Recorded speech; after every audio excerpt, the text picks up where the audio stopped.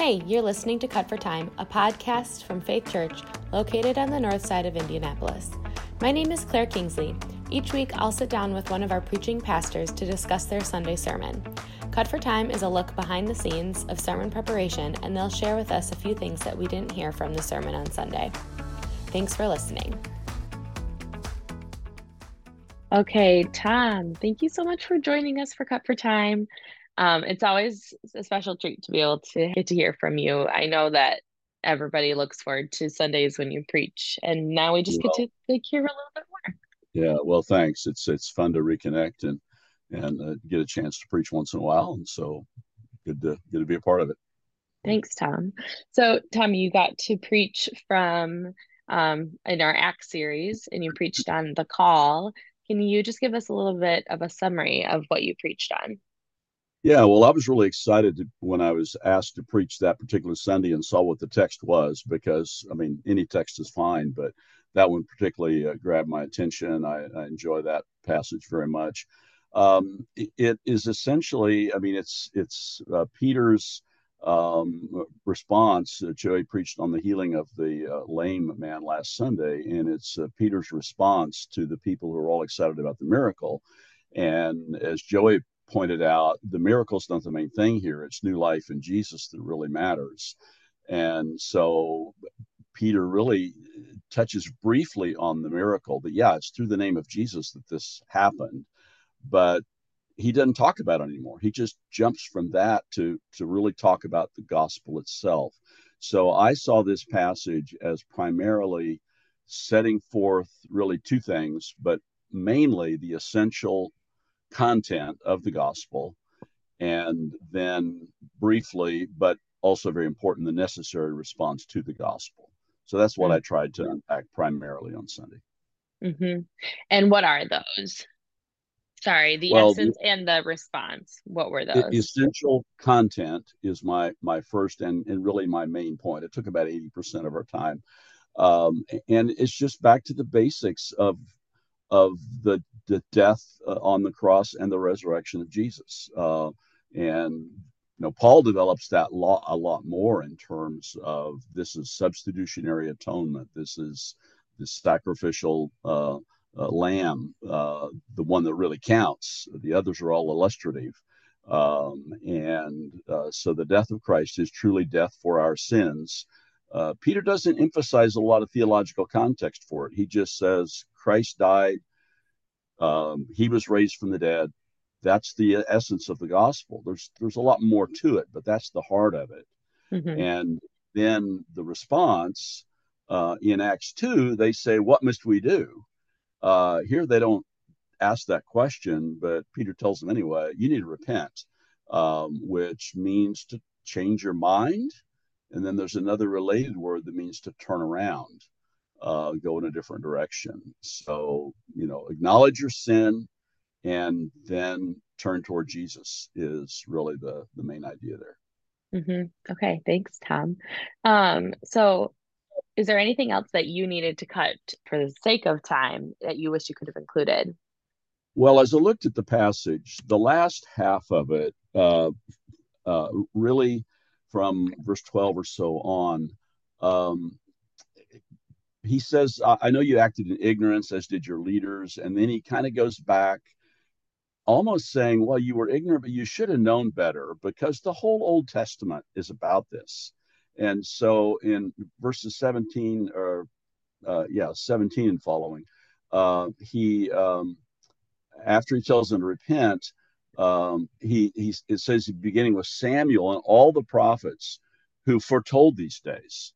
So the Bible pretty well, but you're not paying attention or something, because this has been talked about. This isn't new stuff. This is exactly what God said would happen. And so he goes back to Abraham, he goes to Moses, he goes to Samuel, and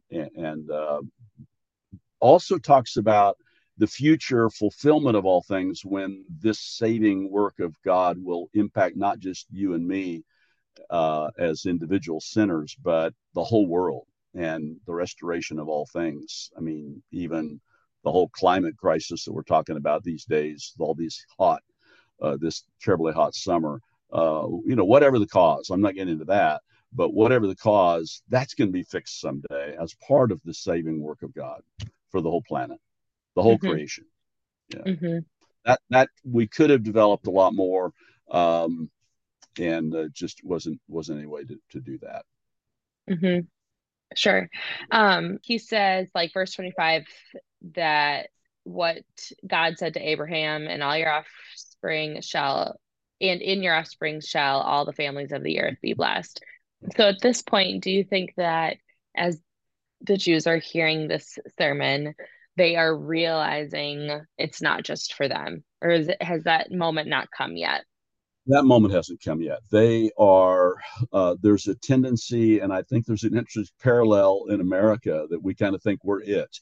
Uh, the Jews kind of thought they were it, and there is nobody else really that's very important, and how erroneous that is on all levels, to have that kind of attitude. So they neglected what their own scriptures had said to them. And when they had it brought up to them, they got angry about it.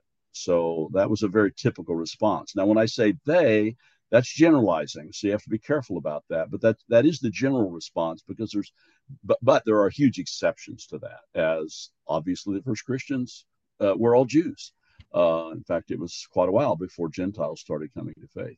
Hmm. But yeah, that was a stumbling block for the Jew, that Christ came for Gentiles, a big stumbling block. Hmm.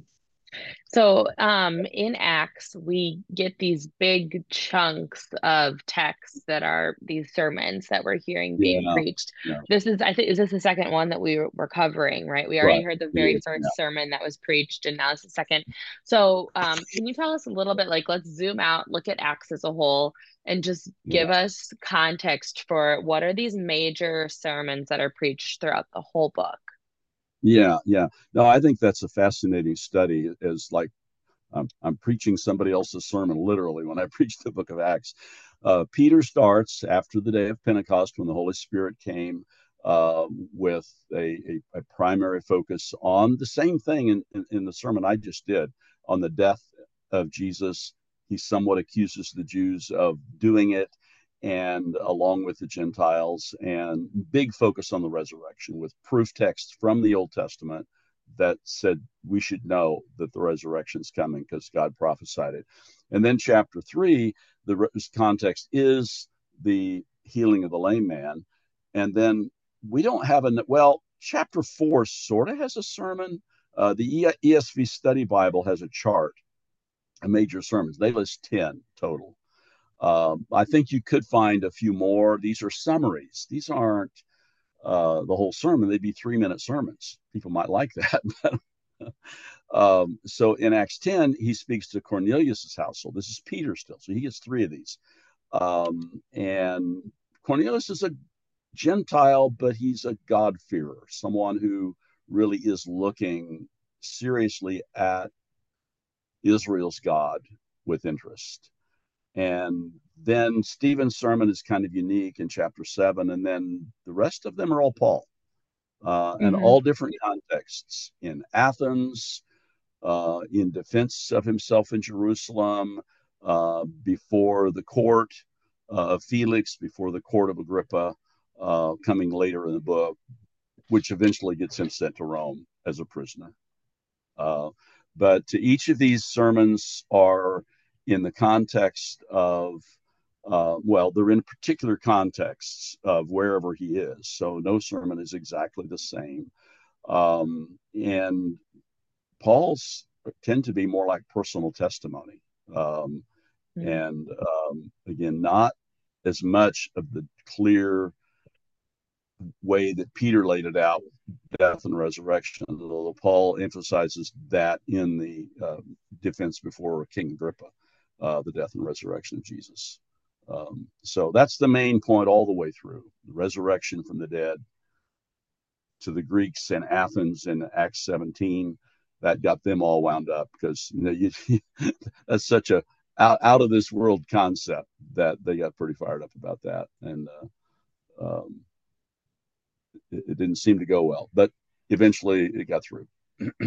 So in previous Cut for Times, I know it's come up like twice at least of like looking at parallels between the Gospel of Luke and obviously Acts, just having the same author. So Tom, you mentioned like seeing some similarities. Can you tell us more about it? Yeah, well, if there is one passage in all the Bible that I wish I had a recording of the entire content of the conversation, it would be Luke 24, where Jesus is on the road to Emmaus, and it says, beginning with Moses, and Moses refers to the whole Pentateuch. So I take that to go back to Abraham as well, because Moses is the author. With Moses and all the prophets, he interpreted to them in all the scriptures the things concerning himself. Oh, if I had a microphone in front of Jesus for that conversation, that would be the best thing in the world to know what he said. But in a sense, we don't need that because we have the book in front of us. And so we can go back and look at what Abraham says, what Moses says, the example of the Old Testament sacrifices, the prophecies from Samuel, David, and all the way through the prophets, all the way to the end. That and that's what Peter is referencing in Acts 3. That we have that. They told us this. This is the pattern, and a big chunk of it has been fulfilled now in the death and resurrection of Jesus. There's more to be fulfilled in what Peter calls the restoration of all things, in ultimately the new heaven and the new earth. And so that's what we didn't develop very much Sunday, but does call for giving more attention to it, and rejoicing that salvation is not just being forgiven of sins. That is a very important part of it, but it's also the complete restoration of what went wrong in Genesis 3 with the fall, to the restoration of all things in the future when Christ returns. Mm-hmm. We're seeing so many, like we're often referencing back to the Gospel of Luke in Cut for Time. And in your, like in the few sentences you wrote in preparation for your sermon on Sunday, you said you recommended people read all of Acts chapter 3 in preparation. Is there, would you recommend that, like, at this point, people like read back through the Gospel of Luke? Is that something that, like, if we read through that, it would help even just like make our further study of Acts like more clear? Like, is that something that you've been doing in your own time? No, I have not read Luke recently. I'm reading Old Testament minor prophets right now and putting a lot of focus there. I do plan in the very near future to get back to the New Testament and read it before 2023 is over again. I try to read it at least once a year. But yes, I think to go back, common authorship, we know who it is. You see those parallels even in their purpose statements at the beginning of the work. And so to go back and read Luke would be a great preparation for our continuation of the study in Acts. But I just say to everybody, keep reading the Bible, both Old and New Testaments, because it all builds on what we've already had. And you get that in the sermons of Peter and Paul, and in the letters, constantly ties back in. It's one book, not just 66, with one awesome story of God's rescue of this world, including us and including all of creation. Thanks, Tom. Thanks for listening to this week's episode of Cut for Time. If you wish to submit questions to our pastors following their sermon, you can email them to podcast@faithliveitout.org or text them into our Faith Church texting number, and we'll do our best to cover it in the week's episode. If this conversation blessed you in any way, we encourage you to share it with others. Thanks for listening. We'll be back again next week.